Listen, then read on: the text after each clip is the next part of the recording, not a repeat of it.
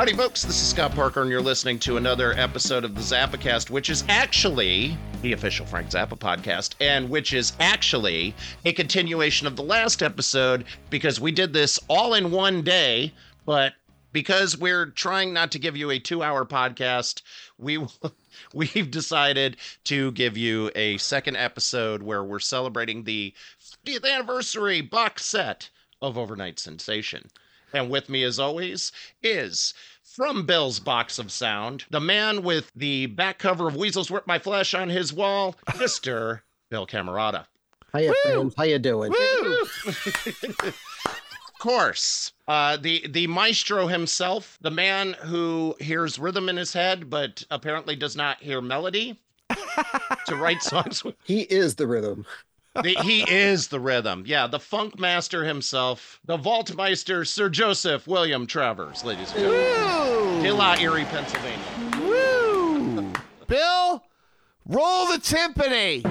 Ladies and gentlemen, welcome to the continuation of the return of the son of the deep dish episodes for Over-Nite Sensation!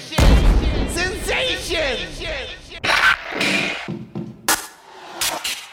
So, going back to the album, yes. We have the 1973 mix of Redunzel, which was remixed for Lost Episodes. Yes. So now we've got the authentic 1973 mix. Sounds beautiful. Yes, it does. Shout out to Ruth. I know, man. Definitely. Queen herself. Yes. It would have fit beautifully on the album, but I can see, I suppose, leaving it off. But it's funny because apart from, he was going to put it on leather, and then it wound up on Sleep Dirt, I think. That was not on Sleep Dirt. On Studio Tan? What is it on? Studio Tan. Studio Tan, that was it. But that's the Caribou version, not the. That's true. Original. That's a later re-recording. Right, exactly. Yeah. So, but it sounds phenomenal, of course. And then you've got the Dolby EQ copy of For the Young Sophisticate, which I managed to forget that was recorded for Over-Nite Sensation. Yes. So here's the brief history of that. So there is a master tape. A master mix of For the Young Sophisticate, and I transferred it. And then I found a Dolby EQ copy that was made in the late 70s, and I transferred that, and I put them both together in a session and A-B'd between them to hear what the difference was. They were the same mix, but I can see why Frank brought the master into, I think it was the Village, and applied noise reduction and equalization and ran off a new master, because what he did sounded better than the original 1973 master mix. Okay. So you've got a 73 master mix, a late 70s treated new master. And it just so happens that Dolby EQ copy, that treated new master that he did, which I'm glad he did because it sounds way better, is the same exact version that was used in leather. Okay. Wow. So I just, decided I wanted to use the better sounding version. Yep. And I just called it what it said right on the spine of the tape. I'm a purist at times. So yeah, it is a Dolby EQ copy, and it is listed in the liner notes as being previously released on leather. But yeah, it's great to have that all in the same place. And even though that's one track on the box set that has been, kind of like already been issued on other things, yeah. It's still nice. It's still nice to have all those things together in one spot. Oh, sure. It's all part of the session. So it has to be there, I would think. We have the single versions of I'm the Slime in Montana. Now, those were issued as a single not all that long ago, which also sounds phenomenal. Great to have them here because I really, really, really love Frank's solo on I'm the Slime on this version. It's, to me, I might prefer it to the album, but it's just, it's edgier. So. Yep. Yeah. Completely different mix, completely different solo. Yeah.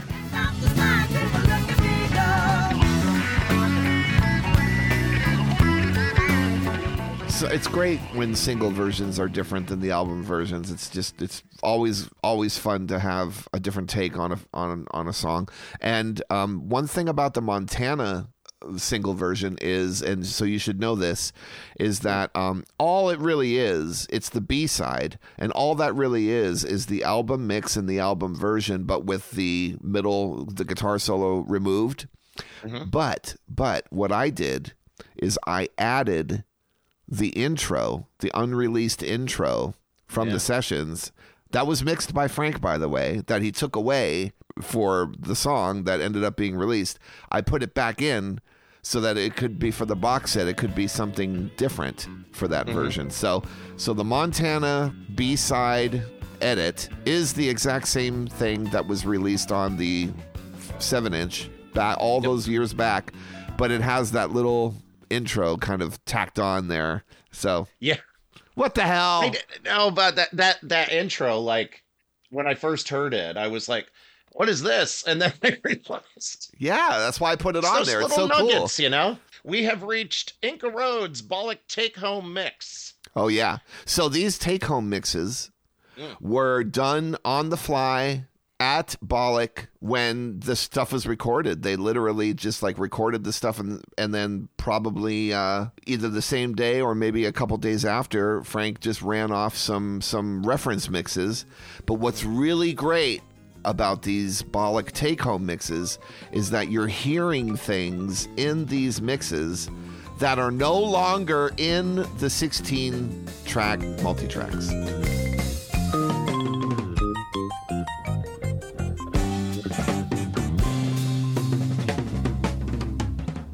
Because, they were wiped or recorded over with the stuff that you do hear. For instance, the Tina Turner vocals, and the Ikettes vocals. They wiped the original background vocal takes from the other people that sang it and added those. And then Frank's delivery, like, I know I'm jumping ahead, but on Dynamo Hum, there's a whole different rap in there about Kiss My Boot. And the Virginia Slims quote and all that shit, that was never saved. So the fact that these Bollock take-home mixes have these things in it, we would never hear them otherwise. That's amazing. Yeah, that take-home mix of Dynamo Hum is about 2 minutes longer than the end result. Mm-hmm. Yeah, it's pretty cool. Yeah. Yeah, I love that rap, by the way. Me too. I loved it too. It's so funny. It's kind of like it reminds me of his kind of rap on I'm a Rolling Stone, where it's kind of along those lines. He didn't do a lot of that, so I love to hear it. And again, it's one of the many surprises on this box, which is the box sold out? It's not sold out, is it? Well, it was at first. I believe that they made more now, and it's available, but it did sell out on first launch. Yeah. Yeah. Yep. That's pretty impressive. Well, it is impressive. When you're dealing with these iconic records, they're going to perform differently than, say, Zappa 75. Sure. The Yugoslavian concerts, that's a niche item. It's a cool thing, and it's great, but you can't compare the sales of something like Zappa 88 or Zappa 75 or Zappa 80, any of those live things, to this. This is just another world right here. Celebrating one of these records that has just basically put Frank Zappa on the map. Yeah, super iconic. So history of a very famous record. It is a famous record. And so it does make sense that this thing is doing well, and I'm super happy about it. Yeah, I mean, it does, with every release. I mean, going back to like the Hot Rat sessions, with every release, the bar gets that little bit higher. Yeah. I mean, it just because you really are talking about, there are relatively few albums that are just going to be complete surprises. Like, say, Funky Nothingness was a total surprise. And the interesting thing about Over-Nite Sensation was that a lot of the work on the songs was done on the road. I mean, the band, by the time they went into the studio, right, they would have known, they had experience, playing this material for a while. Yeah, that is one thing about the material that was recorded in March and then later on, I think in May, is that the band already knew the stuff, I think. Maybe some of it was brand new, but most of it was stuff that they did know already. So when they went into the studio, it wasn't like they were sight reading or learning things right on the spot. And so I think that you can hear that in the performances. Yes. And because of that, it has a much more like band cohesive feel to that record. And I think that might be one of the reasons why the record is such a successful one, is because there is that kind of, how should we say, there's a cohesiveness to it, like a band feel, and a feel like, yes, all of this stuff was recorded at one time instead of it being spread out like, like Apostrophe. It's a compilation of stuff between years. This is they were more comfortable with the material, so they could play it easier and work with each other easier. Therefore, not spending so much time having a million takes to get it right in the studio. Things were flowing with this band. They were flowing, which is why there's not that many alternate takes. And I will also say that what I was noticing with these sessions is that Frank would have the multi-track tape rolling all the time. So he was recording the rehearsals. So they were like rehearsing the stuff and doing like early takes. And then as soon as they would get it close and they were ready to actually do a take, the engineer would stop the tape, rewind to the top of the reel and record over all of the rehearsals and all of the stuff that didn't matter. So what happens is that when you start the tape and you get the master takes with all the overdubs and everything, and then what happens is that once all those things happen, and then there's still some tape left on the reel that didn't get recorded over, that's where you hear some of the things that are on the box set, like the in-session versions or the rehearsal versions of Dynamo with the Ponte solo. I mean, that's just because it didn't get wiped. That's crazy. Wow. Is there a lot of that material? No, very little. Yep. Oh, my God. See? Just trying to untangle these things is really such a big part of what you do. We have take 2 of Redunzel, which is another spectacular. I don't know how many takes they wound up doing. Not that many. No, not that many. No, and especially full takes. Like this is literally the only other full take of Redunzel there, and I was really happy to find it because it's great to hear that band do that song, which was pretty much together already. Perfect example of what we were just talking about. And for us to hear a completely alternate take from that band, from that session, that's pretty damn cool. Yeah, I absolutely love that version. It's live in the studio. I mean, pretty much. And we also get to hear the wondrous wah-wah trombone of Bruce Fowler. Yes. Bruce, yeah, shout out to Bruce. Shout out to Mr. Fowler. That's it. One of the big surprises on this album for me was the early version of Echidna Zarf, so known as X-Forts or Eccentrical Fort, as Frank. I think he referred to it in concert as Eccentrical Forts early on. Yeah, Echidna Zarf's original title was X-Forts or Eccentrical Forts. And then X-Forts turned into a medley, which was Echidna Zarf and Don't You Ever Watch That Thing. That whole thing was being referred to as X-Forts. And then, of course, it kind of morphed into 2 different tunes, and there you go. Yeah. Although Don't You Ever Watch That Thing, that might be not true. That I don't think that X-Forts was the name of that entire medley. I think it was X-Forts was always Echidna Zarf first, and then they tacked on Don't You Ever Watch That Thing, and it became a medley. So that's what happened there.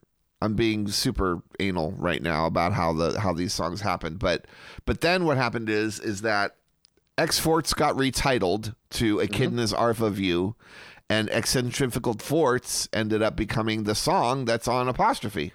Yeah. So there you have it. Yep. It's wild the way that I mean, I always think that Echidna Zarf probably got its title after Frank went to Australia because it's true. Yeah. It's true. Yeah. So after that, I mean, it's pretty obvious. Same with Florentine Pogan. Oh, yeah? Yeah. I don't think I ever knew that story. Yeah. Yeah, well, it's all connected to Jen Jewel Brown in Australia. Yes. The famous writer and beautiful person and woman. Love you. Yes. Love you, Jen. Have you talked to her? Oh, yeah. Yeah? Yeah, she's great. Oh, Yep. That's awesome. She should write a book. But anyway. Getting back to X-Forts and that particular track, aside from George using the ring modulation on his electric piano, Yeah. one thing I have a question about is Frank's solo near the end of this. It sounds like he's playing the bouzouki. It does sound like that, doesn't it? Yes. Yeah. And I'm wondering if that was recorded at Paramount, because that was also where Canard du Jour on The Return of the Son of Shut Up and Play Your Guitar, the duet with Jean-Luc. Right. Mm-hmm. Well, I'm glad you brought that up. Nothing was recorded at Paramount. Everything was mixed at Paramount for this record. But Bollock and Whitney were the two recording studios that were utilized in the creation of Over-Nite Sensation. But so that guitar, you also hear that guitar, whatever that guitar is, whether it's a bouzouki or an electric 12-string or whatever it might be, a fretless. You know, there was three different things that I thought it could have been. And yes, it makes sense that it could be the bouzouki because Frank was recording the bouzouki in those sessions in 1972 with Ponty and John Guerin on drums. And so, yes, he probably had access to the bouzouki still by March of 73. But again, I could not tell you exactly what that instrument is because it sounds like it could be, like I said, at least three different things. You're right. So I didn't want to be the voice of God and say, this is Frank on the bouzouki, because I can't prove that it was the bouzouki, because it could be, like I said, it could have been a 12-string. It could have been a fretless. You know, who knows? So, but you can hear that guitar being used on multiple tracks on this box set, which is really cool. Yeah. So, yeah, X-Forts is one. And then I think there's another one. Maybe the quad guitar, possibly. On Dirty Love might have been another one. I can't remember. But anyway. But yes, it is a cool sound. You could tell that they were just experimenting. That was never meant to be released. But you get to hear it now. Yes. It is a very cool sound. I have to say that's one of the highlights for me of the entire box is that track. Yeah, that was a genuine surprise when I heard that. I was like, you know, because I mean, really, nothing should surprise anybody because he was doing this kind of stuff all the time, you know, throwing curveballs at, you know, even from the afterlife, Frank is still throwing curveballs at us. Yeah, that's right. Okay, so we to open disc 2, we have the alternate mix of Camarillo Brillo, another very, very cool find. Yeah, again, featuring vocal tracks that did not get saved. Yeah, it's really so you don't have those on the multi-track. So that's right. That stuff was wiped. That stuff was wiped, and it's really interesting to hear Frank harmonizing with himself. When do you ever really get to hear that? Never. Yeah, exactly. It's pretty cool. She had that Camarillo Brillo flaming out along her head. Very, very cool. One of the tracks that was released as a single, I guess we call them singles now. They're more like trailers. I mean, it's not single in the classic sense, but Face Down, the demo version of I'm the Slime, which seems odd to me because it was very obviously I'm the Slime, but yep. But it was originally called Face Down. Well, you know, he was just always applying temporary titles to things, and that's the earliest appearance of that song on a tape. And it wasn't even fully realized, that song. It was, you know, the riff is there, the vocals are there, the pacing is a little ponderous. Yeah. And you know, the thing that's great about that version is it's so funky, and we have no idea who's playing on it. We just don't. Yeah, that's right, huh? No, we have no idea. There is a rhythm guitar player on there, which could be Tony Duran, if you think about the timing of when Tony was playing with him. But man, that's some funky shit. That's all I can Oh, tell yeah, you. no. It's funky. I And think, then- yeah, it is nicely paced, I will say. Yeah, You know, it's and slower, the drums, but that drum set that person is using, that is definitely not Ralph, and it's definitely not Jim Gordon, and those are the two people that were in the orbit at that time. So, I mean, it sounds to me like Buddy Miles, but I don't think it is. oh, Because if you listen to Wow. the sound of Buddy Miles' kit on Band of Gypsies and also on like some of the other stuff that he was doing at that time, maybe the Electric Flag or whatever, if you listen to that kit, it's the same sound as the kit that's on that face down thing. So for some reason, I just think it's Buddy Miles, but I don't think it is.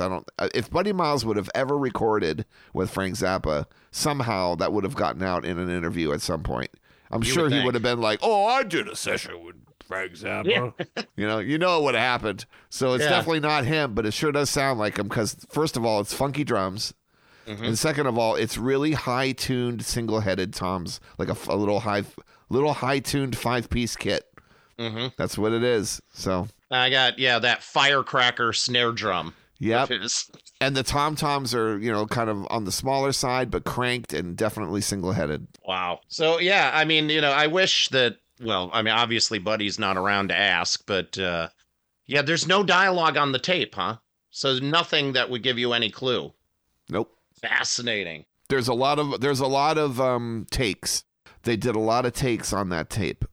But you can't hear anybody talking because it didn't go to tape. There was people talking, but you couldn't hear. It didn't go to tape. Like it wasn't like an intercom or a microphone or anything like that. It was just ambient stuff, and that was how I was able to tell that the Frank's guitar playing and his vocals were in real time. In other words, he didn't overdub any of that stuff. No, all live. It's all live. Where was it recorded? We don't know that. Paramount. It was done at Paramount. Okay. Mm-hmm. So it's really interesting. So he must have had a lineup that he just used for that one session. Yeah, and it was that right. was it was after the Petit Wazoo tour ended, which was in December of '72. Yeah, Tony Duran makes sense on the rhythm guitar because he did work extensively with Frank that year. But then again, who knows? Who knows? We will never know. I do know that Kerry McNabb recorded it. I wonder. He's around. He's around. Yeah, he's around. So, but he would never remember. No. No. Nope.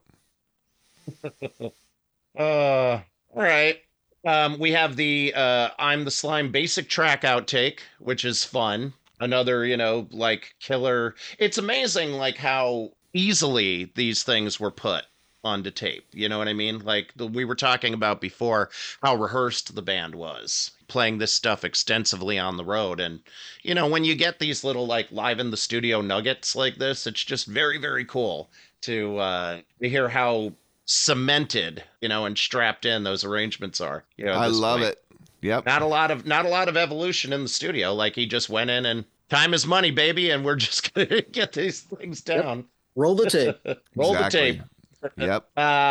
We got Dirty Love session rehearsal, another fun little nugget. Is there a lot of session rehearsal stuff? No, they were all recorded over. Those are the things you were talking about. Yeah. So it's like if it's there, that's what's there. That's really it. Yeah.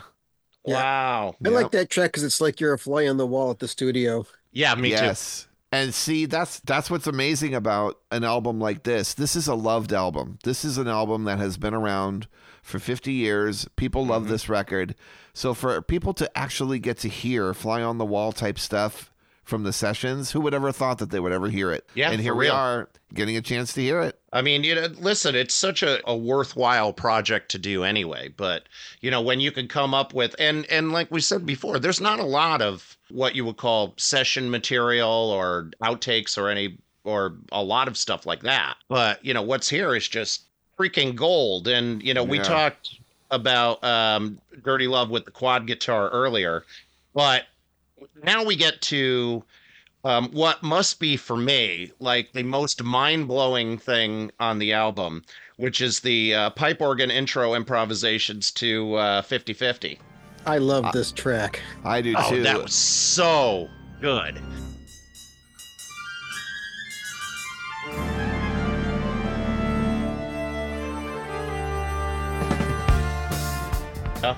George is a genius. Yeah, and it's great because this stuff was saved. It wasn't recorded over. So it's really great to hear Frank using hand signals and directing the band and coming up with like an instant intro to this tune, literally.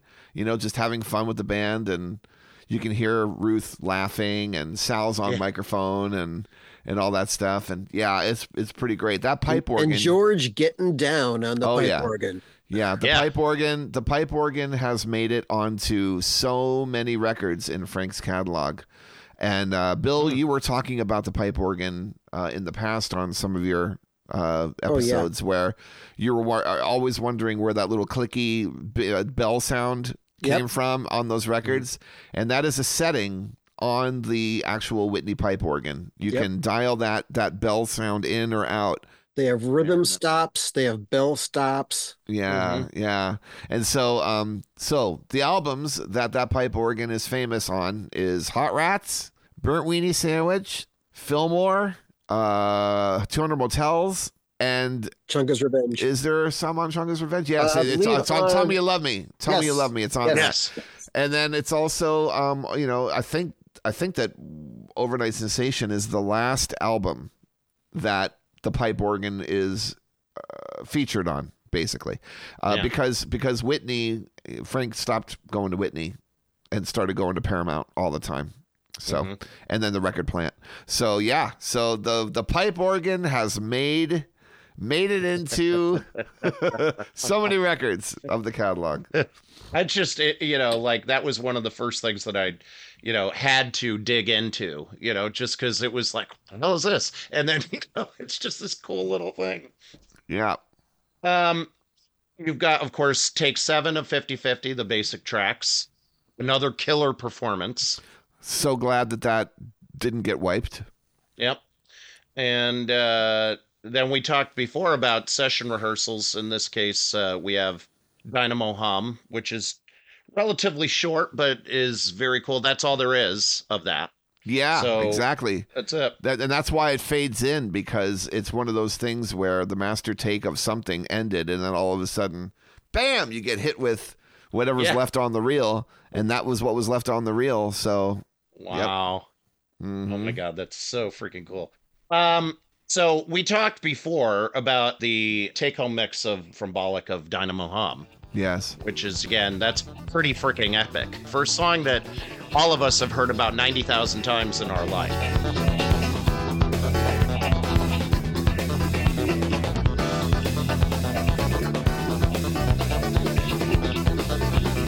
To have something that is so new and refreshing. That song obviously was unbelievably popular. People were screaming for it at concerts for so long. That song people really loved it when it first came out.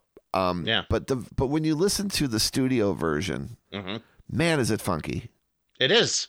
Yeah. The band was funky. Yeah. And that funky stuff didn't last in the other bands. Like, it kind of got standardized, and kind of everybody had a different approach. Different musicians had a different approach. The 77 band completely rocked it really fast. The 76 band was messing around with it and turned it into the halftime thing at the end of it and all that stuff. And then the country version with Bianca. Yeah. The hee-haw version. Yeah. So he was having fun with that song, but the original concept from these sessions is funky. It's fun. It's so fun. Ralph got that groove going. Like, that's groove for days. And George is I think that's the key, because you can't have George in the band and not be funky. I know. Like, you're just going, he's going to bring the funk every time. So definitely. Definitely. Play that clavinet. Yeah, for real. And then, of course, to wind up the outtakes and additional material portion, we have the Bollock take-home mix of Montana. Yes. Another very fun little thing to have. Definitely. And then we get into the live material. Now, you said before, Joseph, that the Hollywood Palladium, that's all there is, right? Yeah. Sadly, But the first reel of tape wasn't kept, and God knows what happened to it or why. But we do know what was played, thanks to, I think it was Leonard Feather's review. I think it's Leonard Feather. Yeah, so because he in his review, he talks about the songs that were played. And so we know that the second reel of tape starts immediately with Montana. So the first reel of tape would have been Exercise 4, Uncle Meat, Dog Breath, 50-50, and probably a long beginning, like a long intro, where they do the sound check and all that stuff. So that would have been the first reel-ish. And then what I think happened was, on the very last reel of tape, Barry Keane wrote on the back of it, it says reel 4 of, and then it doesn't say. It doesn't say reel 4 of 6. It doesn't say reel 4 of 4. It doesn't say anything. It just says reel 4 of. And what I think is either whatever happened after the Ricky Lancelotti jam on reel 4 ran out, like the reel ran out. If another tape was put on and captured the Ray Collins guest spot and the end of the concert and all that stuff, then it wasn't saved. But what I think is that Barry Keane ran out of tape. I think the show went longer than expected, and there was only 4 reels of tape there, and he just didn't have enough tape to capture the end. Sadly, that makes sense. I think they underestimated how long the show was going to be. Interesting. So, do we know what Ray sang? Is that in that review? No. Wow. It's a tragedy that we don't have that, because that would be the last time they were ever on stage together. Mm-hmm. So, I know. That's okay though, because what's here is killer. I mean, you've got the the successor to Willie the Pimp, the Slime. Yeah. Which, the thing about the Palladium show is there is a feeling of adventurous nature and hometown off the cuff kind of improvisational things happening, which made it more of an event, like a hometown event, than just a regular concert. Playing in Los Angeles, when we play here, it's just like it's playing for your neighbors or something, and there's always plenty of people. Wait a minute, folks. And with guest stars and stuff like that, and man, like the everything that happens in Don't You Ever Watch That Thing and where that thing goes is completely like I don't know if that happened on any other concerts. I just don't. That is a really, really fun performance. I'm really glad that that's available. That Hollywood Palladium show is really something. It really, because there's a sort of looseness. Frank himself is looser because it's LA, and it's like he says something about it's like playing to your neighbors or something like that. And it's that kind of friendly conversational thing with the audience that you hear of. Like classic example is the Roxy shows, and just something about when they play in LA. We were talking, I think, on the live stream about the shows in '84 where they played, I think, at the Palace. Yeah, and there all was the guest spots. Yeah, all these people came up, and they were all. He also played Universal Amphitheater in '84 as well. Yes, at the end of the tour, the last show of the tour. Yeah, and that was another show that was like friendly and like had that vibe to it. Mm-hmm. So yeah, this is a great show. I mean, Sal Marquez, it's good to see him getting his due. And it, again, we talked about alternate titles for I'm the Slime, but it really amazes me that at one point it was called The Curse of the Zomboids, because it's so obviously. I know, it's weird, isn't it? Nothing to do with anything, but obviously Ricky on the Palladium jams, like incredible. Wish we had more of it, but that's where the reel ran out. So that's literally the last thing on the tape, huh? Well, what's so great about that whole long jam is that you have all the solos, and then Frank goes over to the percussion, and he does the call and response with the percussion. And then when he goes back to the guitar, George and Ruth start doing these things together, where she's calling and responding with him. And and then of course Ricky Lancelotti. Yes, freaking great. Now, for disc 4, the last disc of the set, somebody had asked me, one of our listeners had asked if you had consciously chosen a show that was not available in the bootleg underground Frank Zappa community. And I don't know if that was a factor, but that show has not been out there before. Right. Neither is the Palladium, obviously. Yeah, that's always a factor when I'm choosing shows. Also, the fact that this show could fit on one disc. Yeah. On its own. And so that's what's on the tape. So yeah, exactly. Everything is there on one CD. And also the sound quality of the tape is a factor, and this particular show sounded good. There was a very extensive amount of restoration involved to make that show as listenable as it is, because Steven Desper was pushing instruments. He was mixing in real time, and every single time that he would do as he's told and mix certain instruments, feature certain instruments in real time, he would push it so far that it would overload and it would distort.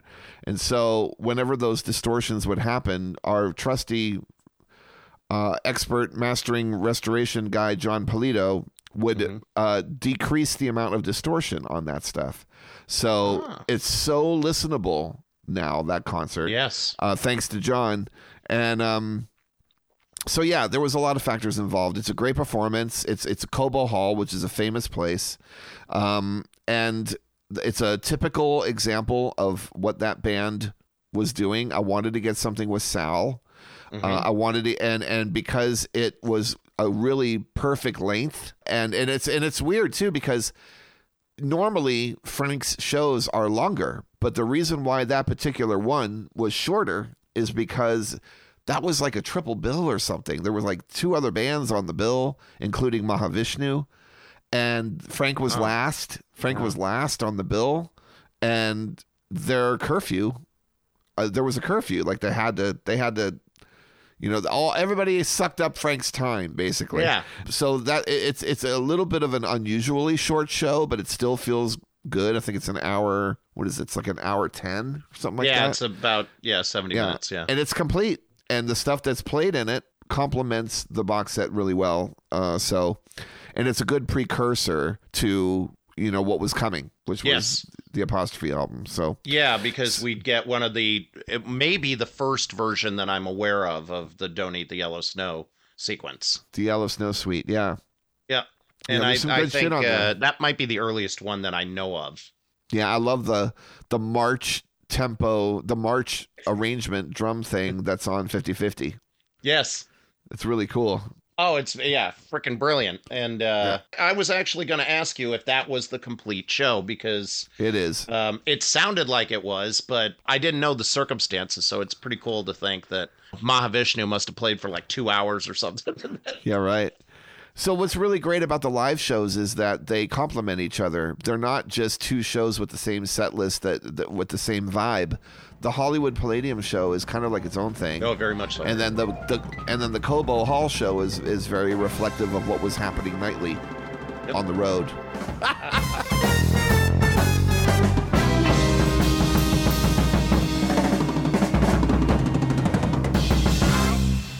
Thank you very much. Good night.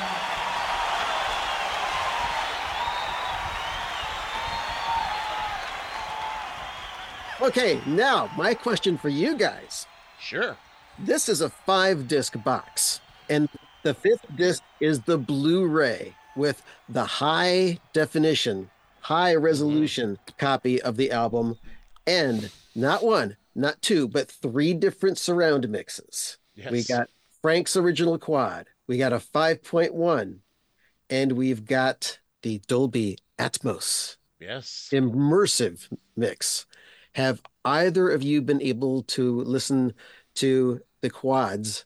Yes, I have. And one thing that I think of when you listen to the various surround mixes is how really successful for the technology and the time Frank's original quad mix is. Like it's just pretty stunning for that time, because you think it like you take an album like Dark Side of the Moon, Pink Floyd's Dark Side of the Moon, released in quad.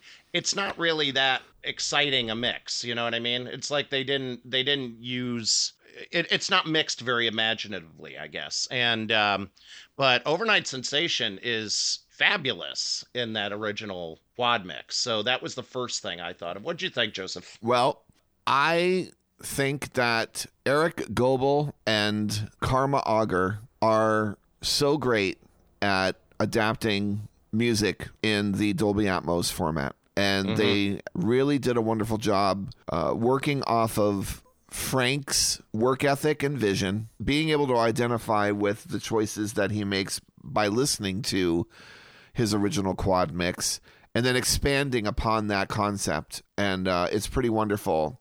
And as great as the Overnight Sensation quad mix is, the original quad mix, I think that the Apostrophe quad mix even went a step further, because he really kind of did actually incorporate a little bit more, let's not use the word gimmicky, because that can have a negative connotation to it. But I think that he took advantage of the sound space of the 4 channels a little bit more in Apostrophe than he did in Overnight Sensation. Are you teasing us, Joe? Well, I'm just saying that of the 2 albums that were released in quad in Frank's lifetime, I would say that Overnight Sensation is absolutely wonderful, and I think that it was going in a really great direction once Apostrophe happened, but then it all came to a crashing halt because the industry just didn't support it. But No. but yes, the quad mix finally being in print is the crown jewel of the box set, in my opinion. Yep. And because it's the first time that we're able to hear it with today's technology since the LP was released 50 years ago. Yeah. So that's great. And the Dolby Atmos mix is wonderful. It's very satisfying. The 5.1 is a product of the Dolby Atmos mix. So the 5.1 is kind of like what you might want to call a 5.1 fold down. Yep. You know, they were thought of in real time as they were being made. So if you have a 5.1 system, you're still going to be able to enjoy the decisions made by Karma and Eric.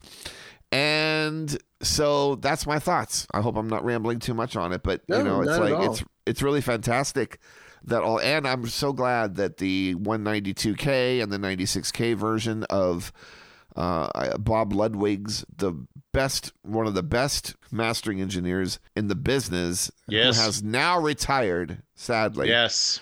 He got his hands on this in 2012, and I just love how it sounds. And to be able to hear that stuff in high res on the Blu-ray, if you're not a streamer, if you're not a Qobuz or whatever, any stream high res streaming service out there like Apple Music that offers that stuff, here you get. This is a reason to keep physical media alive, is that you can listen to all these things in high res. It's really great. Yeah.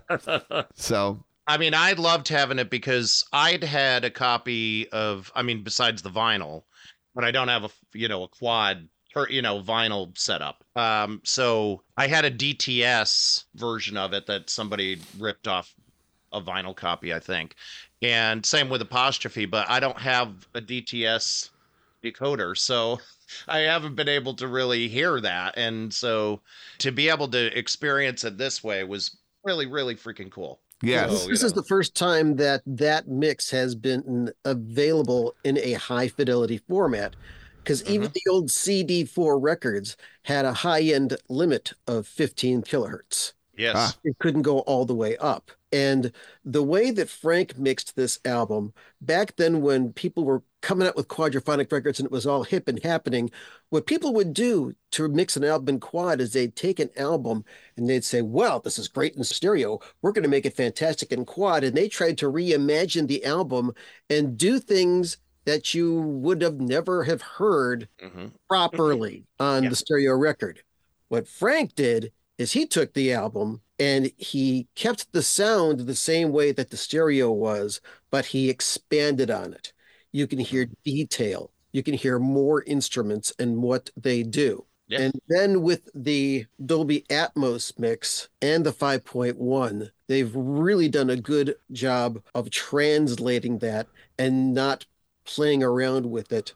It's making this album sound as beautiful as it can be. Mhm. Each one has its own tonal quality, and they're all good, all three of them. So Yeah. that's how I feel. Karma and Eric feel that it's possible that Frank mixed the album first in quad and then did the stereo after. I would believe it. That's interesting. Yeah, they kind of. Yeah, I mean, we don't know if.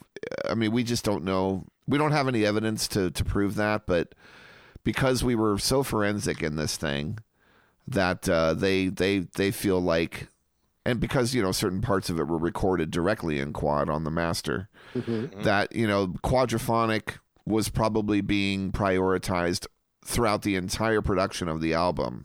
Yeah. So I think that they could be right.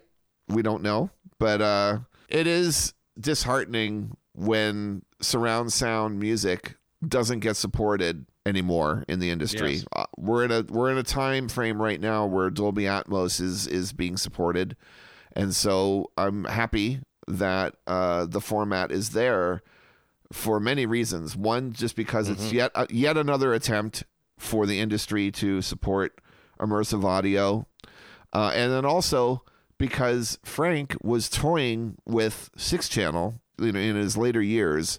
Yeah. Specifically 1991, I think, and in 92 with Chris Liu, and he was remixing stuff in 6-channel. He was doing all sorts of stuff, and there was never a modern surround sound format that could accommodate those remixes that he did in 6-channel because of the placement of the speakers. Yeah. But now with Dolby Atmos, we actually can hear exactly what he was intending because of those side channels. So I hope that Frank's 6-channel mixes will somehow see the light of day in the consumer market before Dolby Atmos is a dud. What do you think of that? Brilliant. So all in all, a really beautiful celebration of that particular band, specifically with Sal, and this album, which has gone on to be one of the most popular and the typical gateways to people that discover our hero, Mr. Frank Zappa. Let's give him a hand. You can't hear me clap out there, but I am. Bill will have lots of cool audience samples to put there. Yes.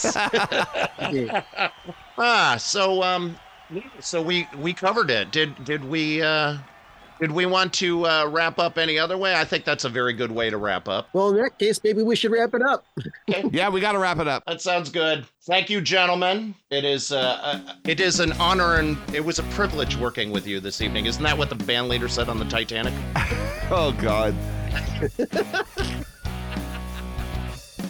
ZappaCast, the official Frank Zappa podcast, was created and hosted by Scott Parker.